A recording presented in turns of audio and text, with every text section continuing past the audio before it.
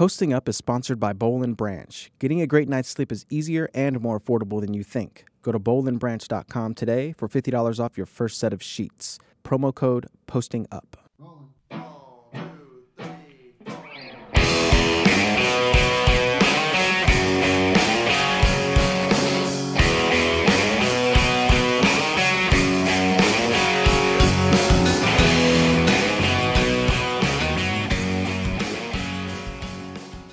Hello and welcome to Posting Up, the Washington Post NBA podcast. I'm your host, Tim Bontemps, National NBA writer for the Washington Post, coming today with a really fun podcast with my colleague Kent Babb, who wrote a terrific story on Tina Ball, the matriarch of the Ball family.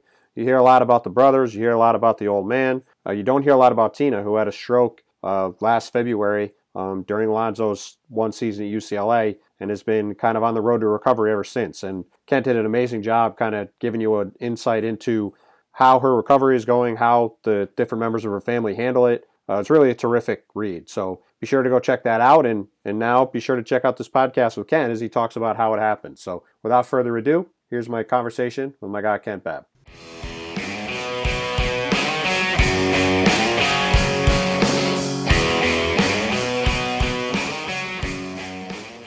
All right, Kent, thanks for doing the podcast, man. I appreciate it. As I've told you privately, tremendous job on this story with Tina Ball. And I guess the first thing I wanted to just ask you was, for anybody who read the story, there was a Lithuanian videographer. You were over there.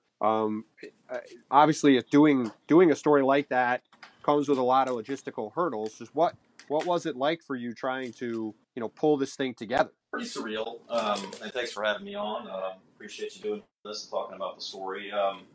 This is not kind of a process that I would say is normal in any way.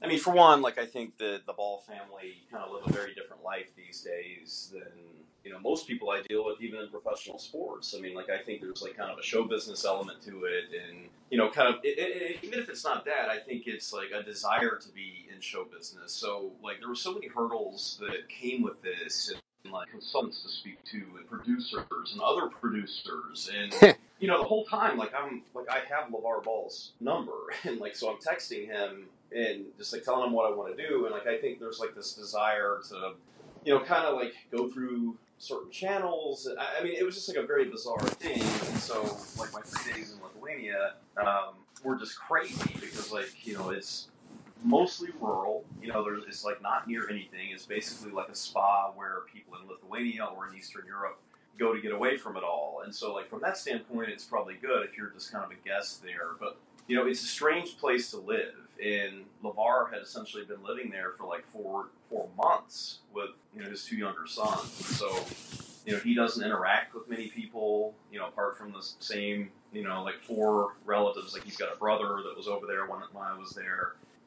And I counted, at least 7 videographers who were just sort of on call 24 hours a day. Just, if LeVar goes down the elevator, they're there to film it. If he walks to the buffet, they're there to film it. And, it's just very strange. And my first interaction in person with LeVar was just in the hallway.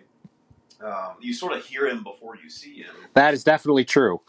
And so, we can more on that in a second. That's sort of how I started the story. But, I just saw him in the hallway. He was finishing up a very loud conversation with somebody I didn't recognize. And I just wanted to say hello and, introduce myself in person. Right. And, and I did that. And he was very pleasant and kind of normal, I guess. But, it was clear that, he preferred any conversation between us to take place in front of those cameras, which, I mean, I guess that's just how the reality show thing works. I've never lived that life, but, he was completely different when I saw him in the hallway for that brief interaction than he was for the hour in his suite the next day when the cameras were rolling. And so, that's kind of why I wrote it the way I did. I don't know what's real, I don't know what's staged. Right. Because I personally do not believe he's like that all the time.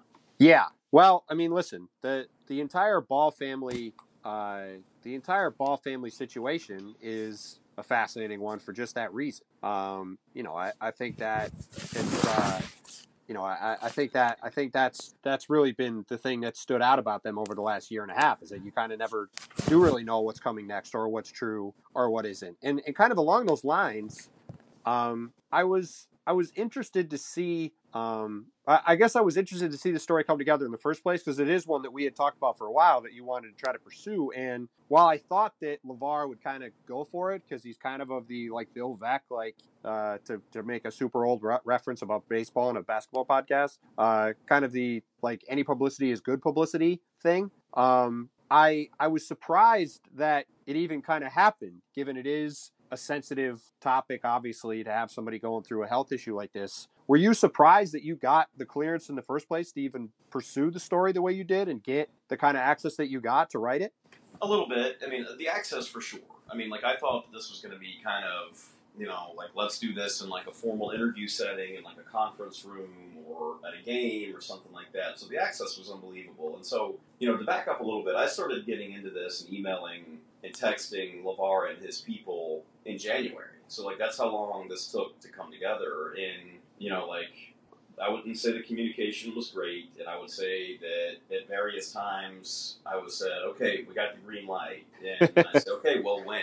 And then you don't hear anything for weeks, and I mean weeks, and so I was in March. I remember this because my mom was here visiting, and I just remember being really frustrated. I was like, man, I really just tried to work this as hard as I possibly can. This is a story that's really important to me. I think it could be great.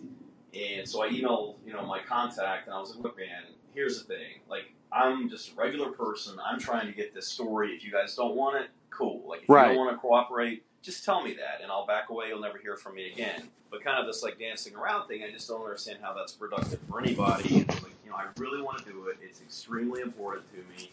And I think it could show the Ball family in a completely different light. I think you can tell the whole Ball family story through Tina, who's struggling and has been kind of behind the scenes while LeVar has been out there, putting his whole life out in front of the camera. Right.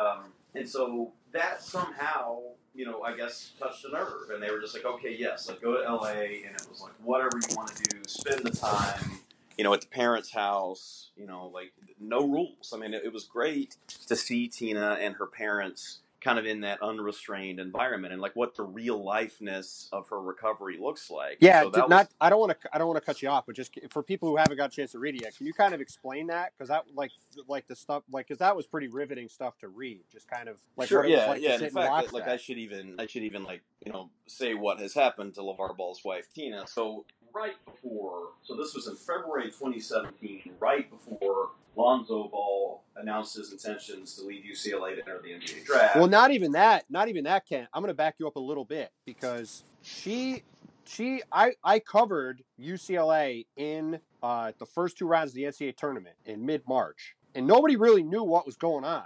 It was just all of a sudden the mom just disappeared. Right. She was always around with LeVar all the time, and then she was just gone. And he came to the NCAA tournament and didn't really say what was going on with her. It was just, LeVar, here's LeVar. And then I want to say TMZ or somebody like that reported during the tournament, during the first round, that she'd had a stroke and it wasn't there. Because Lonzo, the first time he got asked about it publicly, was in Sacramento at the tournament. So that was when all this was going on, just as background for people. Yeah, so she had a stroke, it was completely unexpected. They said that she had no previous health problems, no kind of, have symptoms consistent with pre-stroke, nothing like that. So this devastating thing that nearly killed her, and she somehow recovered. Has been inching forward on her recovery, and sort of the cruelest thing about this is so she is more or less healthy. She's learned to walk again. She's regaining feeling on her right side, which had been previously paralyzed. But the one thing she can't really do is talk. I mean, she could say a word here and there. It's mostly yes and okay, which mean different things. Right. But she cannot hold a conversation, even though she knows exactly what she wants to say. So this isn't her brain has been wiped, from the stroke. It's that her brain mostly works in her own mind. She knows exactly what she wants to say to somebody. I would talk to her the same way I'm talking right now. Right. And she knows what she wants to say, but her mouth just she's got duct tape on her mouth. Basically, it's the bridge between her brain and mouth is just destroyed. And so she has gotten kind of increasingly better by very small steps over the last year and a half or so, and can sometimes blurt out what a sentence. Her mom told me a couple of weeks ago that she came out with two sentences, but this is all like very small, and she has to work so hard for it. And so, yeah, I mean, it was a big mystery, kind of what happened with Tina. Who, where is this like woman who was driving this almost as hard as LeVar? Right. Because she just disappeared, and LeVar didn't really want to talk about it. And so, anyway, to kind of get back to what the original question was, like I was really surprised they were sort of okay with me just like going all in on this. And like the best and worst things about LeVar is I think he says yes to everything. Right. And like it takes some doing to get, kind of what I wanted to do, because what I like to think I do deals in like nuance and detail. And it was hard for me to get them to understand how it was different. But like once I think they did, that part was great. Craziness, surprises, things I've never experienced before. Right. But the access, and I think like their desire to please, another like microphone with a body attached to it, me, was sort of second to none. Yeah, well, and like that was kind of what we got back to. Like you sitting at the table with them, and she was like going through these exercises, trying to get her to like retrain her brain on this stuff was pretty. It had to be a pretty surreal thing for you to be sitting there watching happen in front of you, I would imagine. It was, and it's very basic. I mean, just imagine, a dad teaching his little girl how to read, and like just not even that, but like just the alphabet. Like go through the alphabet, write colors out, right?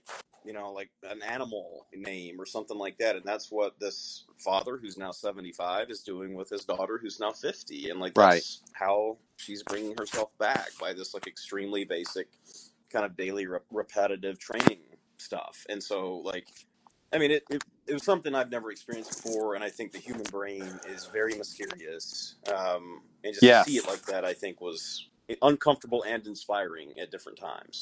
I could totally see that. Now, one thing that really stood out to me in reading this story, because the only time I was trying to think about this before we did this, the only time I'd ever really seen her speak, because she did kind of disappear from the picture right as Lonzo was starting to really take off, was they did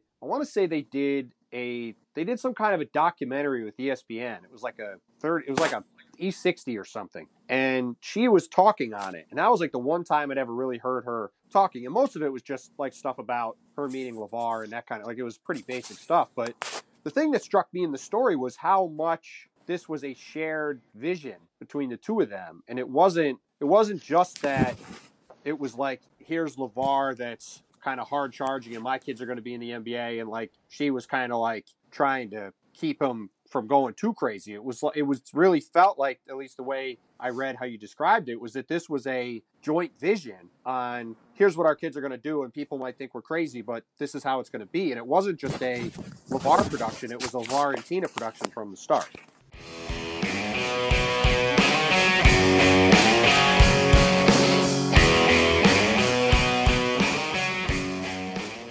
Posting Up is sponsored by Boll & Branch. Getting a great night's sleep is easier and more affordable than you think. Go to bollandbranch.com today for $50 off your first set of sheets. That's BOLL and branch.com. Promo code POSTINGUP.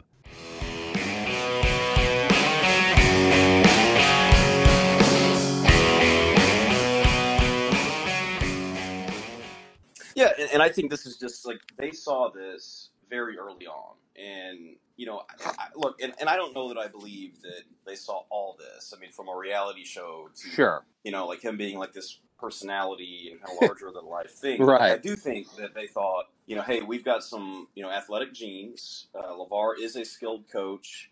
Tina is a great kind of educator and nurturer, and they have this like really good and interesting yin and yang that I think would have been, kind of valuable even if Lonzo didn't make it to the NBA. I just think it's like, I mean, this is not what we're even talking about, but like good marriages, I think, are based on kind of balance. And, yes, they had this sort of shared vision, and, we're going to get there. We're going to get there, by God. And, Tina let LeVar be LeVar, and he was always kind of this larger-than-life personality, but she handled the things that LeVar didn't want to do, and LeVar was able to handle the things that Tina didn't want to do. Right. And they both were just like, we're going to get our kids to maximize their potential, and they're going to be great, and we're going to be rich come hell or high water. And so, like, yeah, they were in this together the whole time, and the way I put it in the story is, Tina, who was a graphic designer and liked to draw and things like that. She was going to be the soul of Big Baller Brand. Right. And LeVar, who has always been kind of a loudmouth, was going to be the voice. And like he was going to be willing to say whatever it took, as he's done, to put the brand on the map. And look, I mean, say what you will about LeVar Ball, and like I go very different ways on him, before, after, and even during interacting with him. Yes, he is for people might want to think that he is is one thing, but as somebody who's dealt with him a little bit myself, he's a complicated guy. I mean, I don't know if anybody could have predicted this, but LeVar is very skilled, like President Trump, at knowing how to get people to react. Yes. And saying something at the right time that, like, you may not like, you may not agree with, but you're going to feel something, whether that's anger or agreement or whatever. He brings out emotion in everybody. Yeah, and, like, you cannot take that away from him. And, like, there's a lot of famous people on debate shows and who run blogs and Twitter accounts that have found very lucrative salaries doing the very same thing, just sort of playing to a certain audience. And I know many of these people, and they're not really like that. Right. But they know that people can't not react. And look, I've had people disagree with me on this. I don't claim to know LeVar Ball. I don't think he's really what we see on TV based on talking to his family. I think he knows what gets a reaction, and that's just sort of it. Yeah, I'm with you. I mean, I've talked to him and like I've interviewed him without any cameras around, just like with a microphone, and even then, like he definitely, I think, has a persona that he puts on in front of the cameras because, like you said, it's kind of like, I mean, I think you had a line, if I remember right, correct me if I'm wrong, you had a line in the story about when he talked about he could beat Michael Jordan in a one-on-one game. He had told people for years that, like, at the right time, when, like, there was going to be a moment to trot this line out to stir things up, that was what he was going to do. Like, he clearly, like the current president, does kind of think about this stuff ahead of time and go, okay, if I say this is going to cause this reaction, and that's going to get this level of attention. And like, what's going to piss people off? What's going to, fire up the opponents? And look, I mean, that is a skill. I mean, in 2018, that's no extremely question valuable. And, like he, even with Tina's dad, Robert Slatinsky, Bob, Bob likes to play golf. And, he's on the reality show occasionally. And so LeVar tells Bob, hey, every time they interview you and ask about golf, just be like, tell you what, I know I could have beaten Arnold Palmer in my prime. And Bob won't do it. He's just like a soft-spoken guy. And he's just like, ha, ha, ha, sure, LeVar. But LeVar, like, every time he gets a chance, it's like, you need to say this. Like, say you could have crushed on Arnold Palmer, and like stuff like that. And that's just how he thinks because he knows that will rattle people's cages. Right. No, that you couldn't have summed that up better. I was curious, what was kind of your take on the grandparents' just kind of view of the entire thing? Because they clearly love their grandkids, and they seem to be fond of LeVar also, but they also seem to be a little wary of the entire production. Is that a fair statement, or am I reading too much into that from reading the story? I think it's more or less fair. I mean, so, a little like journalism inside baseball. Like, I called Tina's mom, Catherine, the week before the story ran, to fact check some things, and I wanted to read some of the more outrageous quotes of LeVar and just be like, what do you think about this? Like, you're her mom, you've been kind of supervising her recovery. Like, what do you think when he says, you better get to moving and, move your ass and stuff like that? And she just did not want to talk about that. And right.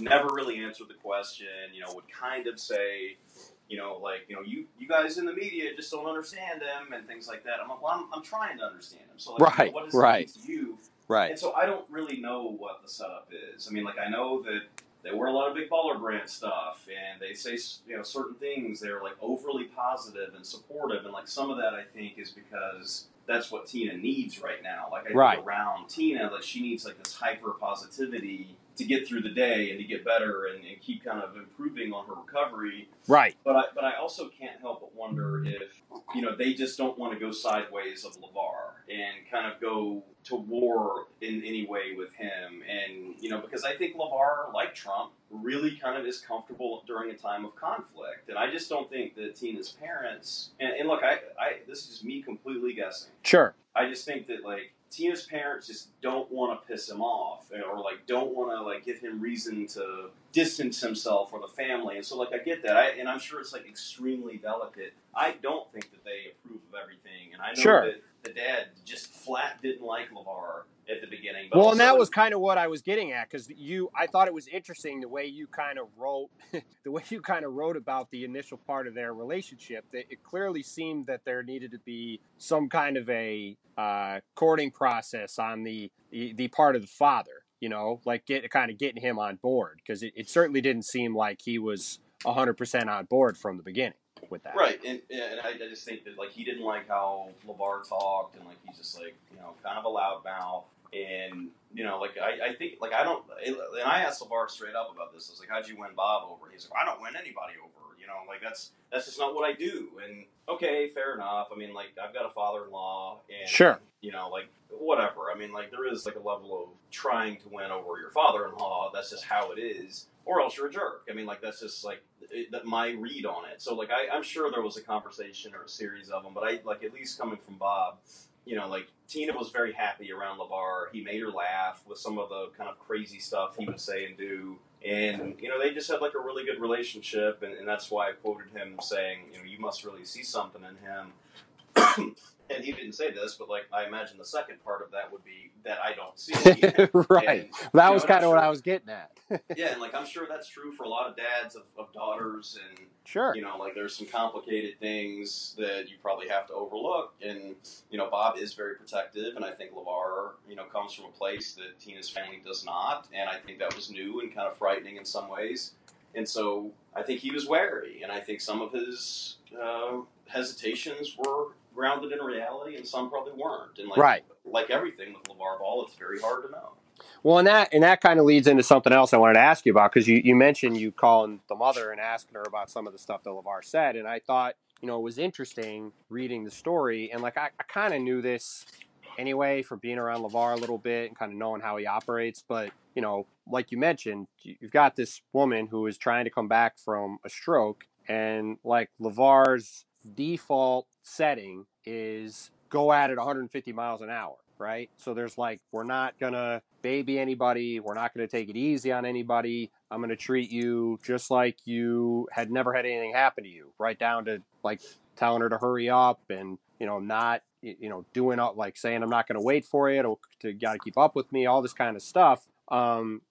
What was your take on that? Because I imagine, again, like that's an interesting thing to be kind of a fly on the wall for, when you've got, on the one hand, you're sitting at the table and they're, painstakingly, meticulously going through these exercises and being super positive. And then on the other hand, you got LeVar coming in saying, like, let's hurry up and get your butt in gear. I mean, I can only sort of, halfway interpret the mind of LeVar Ball, but, like, I think in his world, pushing people to their limits has been successful. And, like, he's gotten his three sons, if not on the precipice of the NBA or one in the NBA, but they are famous. I mean, like, they are household names, the family is. And, he's done that through sheer force of will, and as he would say, talking it into existence. And so, I mean, like, he has been rewarded for some of this behavior. And, I think the way he sees it is like, if he really pushes Tina, then she will come back from this and will, as they put it, snap out of it. And like, right. I know from talking to stroke victims, stroke experts, like that's not how it works. And I mean, like, there is some mystery about this. I mean, like, what he does may be successful. You just don't know. And so pushing her and setting a high bar, if she has previously responded well in that way, even before the stroke, then okay, give it a try. But I also think that, sometimes, you expect to, see some kind of love and tenderness and things like that. And he did mention some of that, as I point out in the story, like he did sort of turn the volume down a little bit occasionally and say some nice things. It was just like striking to me, just like how overwhelmingly lopsided the kind of shocking things he would say was. And so like, that's right. Why I broke the fourth wall a little bit in that part of the story, just because like, I don't know what, does he really believe this? Is he just saying it because there's cameras all over? Right. Does he really like try to, get in his stricken wife's face about having a stroke and like make fun of her about it? I mean, I hope not. And, we talk about this, before we fired up the podcast. But if there's been one criticism to the story, it's that on the show Ball and the Family, LeVar has treated people point out that LeVar has treated his wife with much more tenderness, and fair enough. And I actually went into this thinking I would see that side of LeVar, but I have to trust my eyes and ears. What I see, what I hear, what I experience. I don't write, based on what I've seen on a reality show, because I think those are staged. I don't know that, but I think that they can be. I know that they're staged, so I could tell you for sure. But in other words, I don't trust what I've seen on TV. I do trust what I've seen for myself. So of course, maybe he's joking. Maybe this is how he's coping.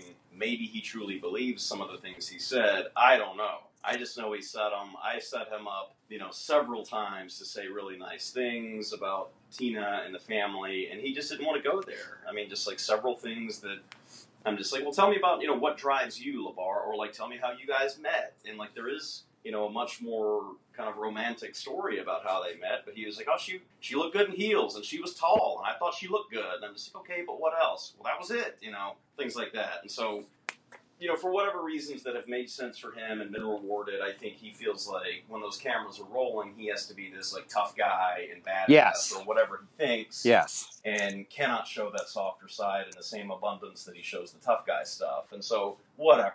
I saw what I saw, I heard what I heard, and I wrote it as such. Sure. No, absolutely. I mean, it certainly is an interesting, it certainly makes for an interesting situation. Now, you mentioned a few times about the show, and I just was curious, what was that whole, and I know you were there more for the stuff with Tina than the boys, but what was that whole Lithuania deal like, being there up close and kind of seeing that for what it was at the time? I mean, I don't have a whole lot of experience in the kind of TV production world, and I'm sure some people would, say that some of what I do is, pretty unglamorous. But the fact that these 7 young, early 20s, early to mid 20s videographers are basically just camped out in this very sterile hotel lobby for hours and hours. So I was there.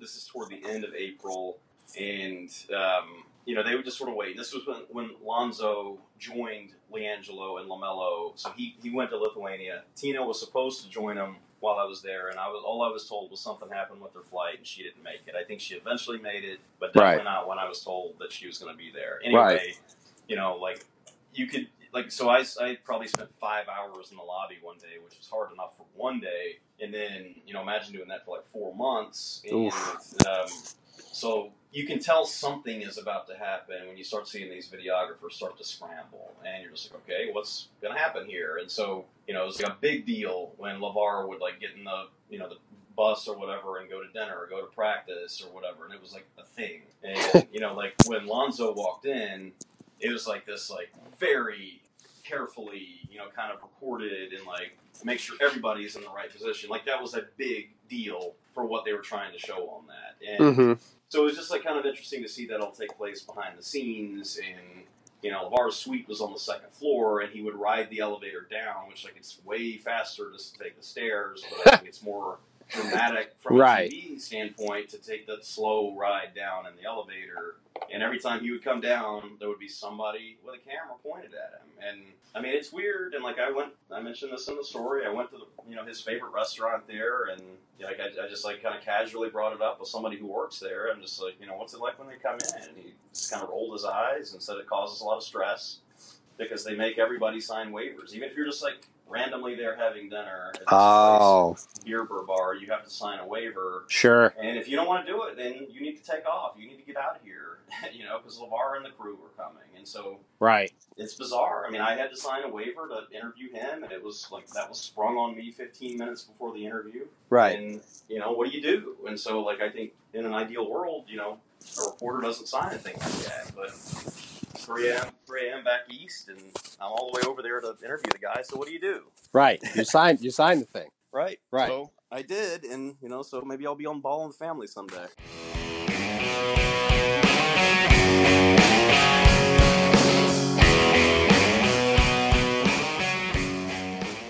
If you enjoyed this podcast and are interested in learning more about the NBA, you can get my weekly NBA newsletter, the Monday Morning Post-Up, delivered right to your inbox every Monday morning at 8 a.m. To do so, please go to wapo.st/postupnewsletter to subscribe. You'll get an original column from me, links to my work from the past week, links to work from both my colleagues at the Washington Post and other writers from around the web about the league, a viewing guide for the week ahead, and some dining and pop culture recommendations. Again, to subscribe to the Monday Morning Post-Up, please go to wapo.st/postupnewsletter and start your week off right with everything you need to know about the NBA.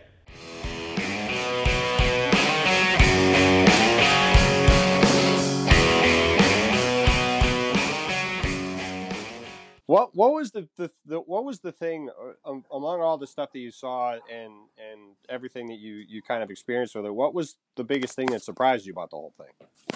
I mean, overall, I think just like how strong Tina is. I mean, like, I know that may sound cheesy, but like, she is so kind of ruthlessly normal. You know, like, I think we're so used to seeing the ball, boys, seeing LeVar and Lonzo and the two younger sons, Right. Is just like these have become characters by now. And so, like, what Tina is not is a character. Like, this part could have been any family in America. Her parents could be any set of like older retiree parents in America. Right. Where tragedy strikes. And right. Like, I just think it's like interesting to see behind the curtain on this. And like, she is incredibly strong. I mean, like, driven and motivated, and by God, I am going to get back from this. Just like LeVar is like, I'm going to see my sons into the NBA no matter what. She wants to be the Tina she used to be. And like, that's so basic and fundamental that you can't help but be moved by it. And so, like, seeing her and her parents, like, just working at this every day. Right. Just to get back to, like, what used to be normal, is just so striking, especially when contrasted against what LeVar is trying to do and kind of the grandiosity that he chases every day. Right. Yeah, no, I mean, it is. That was pretty striking for me, that like, while, the way you captured it, while these people are, doing these exercises and trying to like you said, like basically go back to like kindergarten and like build this back up, you've got this alternate reality over here where you've got a son playing in the NBA, you've got the dad who's become a, national celebrity, you've got the other two boys that are about to go on this boondoggle to Lithuania to play in, these, goat farm towns in the middle of nowhere. Like it was just a very surreal. It was a very surreal to kind of see those two like parallel universes operating at the same time like that. Right, and like that's why the first 500 or so words of the story, I wanted to really show just like how different these universes currently are. And so like I wrote it as LeVar is super loud in a quiet place. Like basically, like if this was a movie, I wanted right. the camera to be like focused on this cracked door, and you hear him before you see him, because that's just LeVar. And then you've got 6,000 miles away, Tina is at a Lakers game, and like she is in this like super loud and raucous place, and she can't say anything, so she's quiet in a loud place. And she's in a big city and he's in rural Lithuania, and he's chasing whatever he's chasing, and she's trying to get back to the person she used to be. Like, it's just I don't think either of those works as effectively without the other. And just like always, and how I say in the story, like they're kind of perfectly yin and yang. And I mean, I was riveted by it. I like sort of like fell in love with the story and like what Tina represents, especially in the context of who her husband is and what he's doing. And I just think like she's remarkable. And like I wish there were more stories like that of somebody's strength, rather than kind of another personality who's off bloviating on today's midday debate show.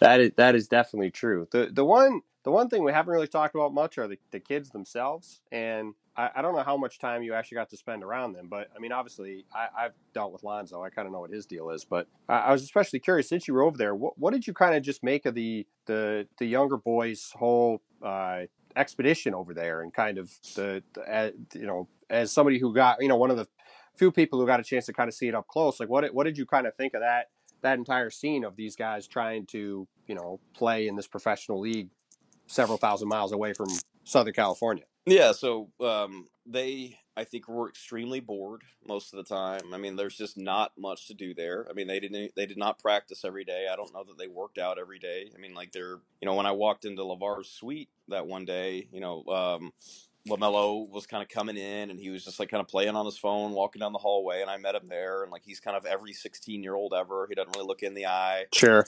Kind of one of those. And LiAngelo was just in there kind of laying across the bed. I mean, it's just like every day there was like all this like killing of time, which is, I mean, I don't know that they played more than like 8 or 10 games because they didn't even follow the BC Vitautas schedule. I mean, like they were in the Ball Family Invitational or whatever the hell they called it. Like, right. so they didn't even play that much. Right. And so like it was for me, like I think kind of a publicity stunt that, they're having to deal with now, because what do you do with LaMelo? And, like where's he? And I know the answer is he's going to play in the, JBL now, but like, but like, what the hell is that? Like, that's right. The thing. Like that, LeVar is a smart dude, and he clearly knows how to market stuff. And like Lonzo, like even though he has some flaws in his game, is clearly a talented kid. But like, you just look at what's going on with these other two kids, and it really makes me wonder if like they're going to go anywhere. Like LiAngelo's just not. LiAngelo's like, I can just say this, like he's worked out for some teams. Like he's not good. I mean, there's a chance he'll maybe play in the G League, maybe. I don't think that's even going to happen. So like, I don't know what his future is going to be. I mean, to me, I would have, if I was advising him, I would have said, listen, man, I know this thing in China happened. Go just deal with this year and go be big man on campus at UCLA for 3 years. You're probably going to play like whatever, like that's probably going to be the high point of your life. Like go do that. And the younger kid, like you said, like if he just kind of chills for 2 or 3 years, I don't know what his future is going to look like. I mean, it's very odd. Yeah, and you're way better at kind of the scouting thing. I'm definitely not a scout. I mean, like, right. I look at LaMelo. I think he's incredibly skilled. Yes, he's very tall, but like he's definitely so better. Skinny. He's definitely got a future, a potential in the way the other guy does not. Right. And look, I would even kind of expand this to Lonzo. I mean, like for one, this is just like speculation, but like just kind of being around the family some. Lonzo is not like day-to-day kind of part of the family the way everybody else is. Like he does not live in Chino Hills. He lives in LA. Correct. He's got, I don't know if it's a girlfriend or wife, but they've got a baby daughter. And so like he's really got his own thing. Like he appears on these shows sometimes with LeVar, but like, look, I mean, I don't know if at some point Lonzo doesn't sort of distance himself from kind of what his dad is. I mean, Serena and Venus Williams had to do that with their dads. Like Lonzo, I think, is a really thoughtful dude and is going to realize, I mean, just like in the last few days with this like possible Kawhi Leonard trade. Well, here's the thing. Here's the thing about that. To your point, Kent, there are teams that will not trade for him because they don't want to deal with the circus. Right. And like, it has nothing to do with his talent. And like, if you talk to players around the league, like, I personally don't think LeBron James wants to play on a team with Lonzo Ball. That's just my speculation based on, I don't know that. So aggregators, there's your disclaimer. However, it's not because of Lonzo. You ask people around the NBA, like players, nobody has a problem with the kid. He's a super quiet kid. He doesn't really say much. Like you look at his teammates on the Lakers, they all clearly like him. I mean, I know him and Kyle Kuzma got told to like tone it down with the mocking each other stuff on social media by Magic the other day, but like that's all good-natured stuff. But yeah, that's like guys. Young guys stuff. Right? Like, but what I mean is like it's friendly stuff. It's not like, oh yeah, your dad's a weirdo, we don't want to deal with you. And that's what I'm talking about. Right. And we're saying the same thing. And sure. Like, I think Lonzo up until now, is like since he's been like kind of relevant, has been like he has so far succeeded, if we can say that, in spite of his dad. Like I think he would have been the number 2 pick overall last year, even if LeVar hadn't been hyping it up. And correct. Like that's great that the Lakers drafted him, but like right now, if they traded Lonzo, if they part ways with him at some point, I don't know that it will fully be because of Lonzo. I mean, even if LeBron does go to the Lakers, like I think like what you're saying is probably like more on the court. Like I don't know like how that dynamic would work. Well, what I'm saying is that what I was saying, it was the same thing you were going to say, which is that I don't think LeBron James wants to be hearing every single day, oh yeah, my boy's the reason you came to play for the Lakers. 100%. I mean, so like that's what I mean. It's got nothing to do with the kid or his talent. I think it's all about I don't want to hear about this. I don't want to hear. I mean, there's just like there's like enough drama, and like LeBron likes to be the center of his own hurricane, right? And, like so if he goes to the Lakers, then my prediction would be whether it was about Lonzo or not, it would be about LeVar and it's time to go. You know, this was an experiment and hey, we got LeBron now. Peace, Lonzo. Good to have you for a year or two. Right. LeBron's going to want guys who are ready to win anyway, as opposed to 21-year-old guys. So I think they'd probably trade all those young guys for Dame Lillard or Kawhi or whatever vets they could get to kind of have a team that's ready to compete right now. But to me, I'm with you. There's no question that whether it is LeBron or some other moment down the road, I would not be surprised if there does become a moment where, you know, Lonzo's got to kind of assess his situation and decide, you know, what am I going to do here? And here's the thing. I mean, like, I'm curious, you know, what happens to the Ball family sort of cultural life force if Lonzo does go to, you know, like, I don't think San Antonio makes sense despite kind of the pairing, you know, but like goes to OKC, you know, goes to Oklahoma City. Sure. Yeah, let's say he gets traded for Westbrook in October. Yeah, I mean, is the whole family going to go to Oklahoma City? Is the reality show going to go there? I don't think so. And so, therefore, if LiAngelo is not playing in the NBA, as, you know, likely will happen, right, then what? I mean, like, I don't think that there's sort of the credibility if Lonzo is no longer in LA. You know, you have, like, film crews that are based there, you know, producing this reality show. So I don't know. I mean, I guess I wonder if we see the kind of the tail of the comet, you know, coming here, if, you know, like if things sort of stay the same and Lonzo remains kind of the foundation player for the Lakers, if, you know, all those kind of dominoes don't fall, right, you know, it'll stay kind of in this state of, you know, stasis or whatever. But like if he goes somewhere else or Magic says, you know, LeVar, you've got to like get out, I don't know what happens. I'm totally with you, and you know, part of that too is the fact that if LiAngelo just isn't good and LaMelo is kind of in this weird no man's land where he's got a lot of talent, like you said, but he can't go to college. He's not playing for any organized team. He's just kind of like floating from the Big Baller Invitational in Lithuania to whatever this JBL league thing they're going to try to do here is. Like, it's hard for me to see how, you know, the two of them playing in this JBL is going to really matter to anybody. You know, like you said, if Lonzo starts to go, hey, you know what, I'm going to go off and do my own thing and kind of slide out of the picture here, you know, you do start to wonder at that point what's left.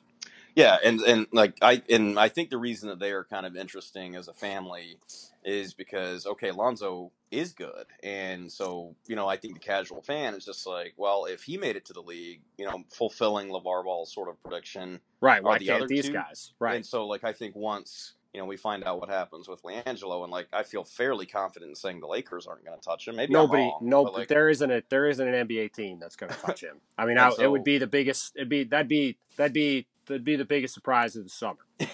And, you know, so who knows? I mean, I guess, you know, when you're in kind of LeVar Ball's solar system, you don't rule anything out. But, like, I mean, even if he gets, you know, signed to the Lakers G League team, is that as interesting? Are people still going to tune in? Are they still going to be as invested in this kind of family? I don't know that I see it, but, like, also I'm not the target audience of the Ball and the Family show. No kidding, right?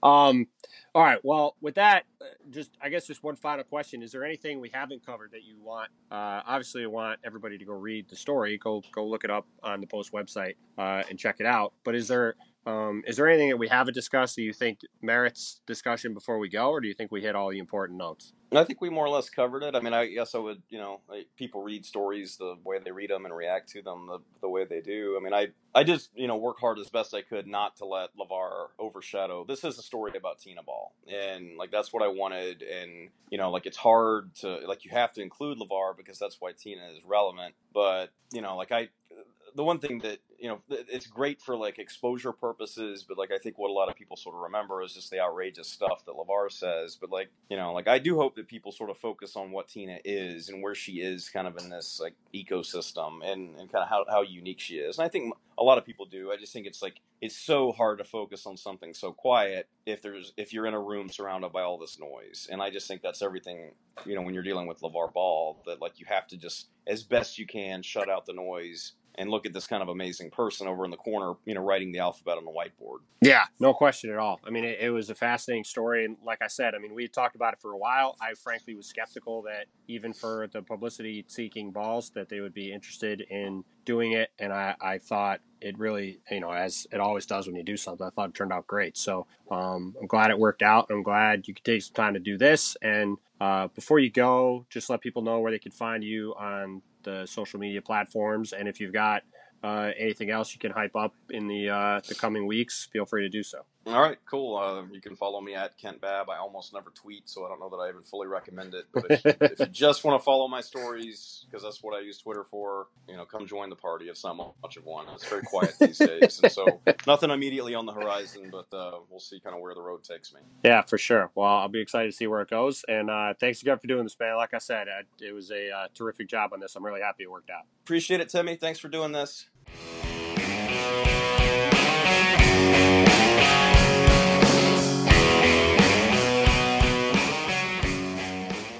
Thanks again to Kent for doing the podcast. Really appreciate it. Please go find his Tina Ball story. It is really outstanding. I really encourage you to take the time, if you haven't read it yet, to go look for it. Also, go follow him at Kent Babb on Twitter, KentBabb. Kent is a terrific writer, does a great job, has done a lot of amazing stories, and this one is right up there with some of the best work he's done. So definitely go check it out. As for me, you can find me on Twitter at Tim Bontemps, on Facebook at Tim Bontemps NBA, in the pages of the Washington Post or on our website at washingtonpost.com/sports. Please go give the podcast a 5-star rating and review wherever you can find it, be it Apple Podcasts, Stitcher, Google Play, Radio Public, TuneIn, anywhere else you can get it. The 5-star rating and review really helps us out a lot, so if you can do that, I'd appreciate it. Thank you to Glenn Yoder in the Western States for the theme music for the podcast. Glenn, big Mavs fan. I know he's anxious to see who the Mavs take on Thursday, I should say. Maybe they end up with Luka Doncic and they get lucky with that, but we'll see how that shakes out. But go find their music and get yourself some of it. A lot of people have told me how much they like the music on this podcast, and those guys are awesome. I've seen them in concert. They're great, so go check them out. We have a lot of other great podcasts at the Washington Post, from Can You Do That to Letters from War to Retropolis, I should say, the Fantasy Football Beat during the football season. We're going to have more stuff coming too. Go subscribe to them at washingtonpost.com/podcasts. Thanks again to everybody for listening. We'll be back again later in the week, hopefully with a draft pod or two. But until then, thanks again, and we'll talk to y'all soon.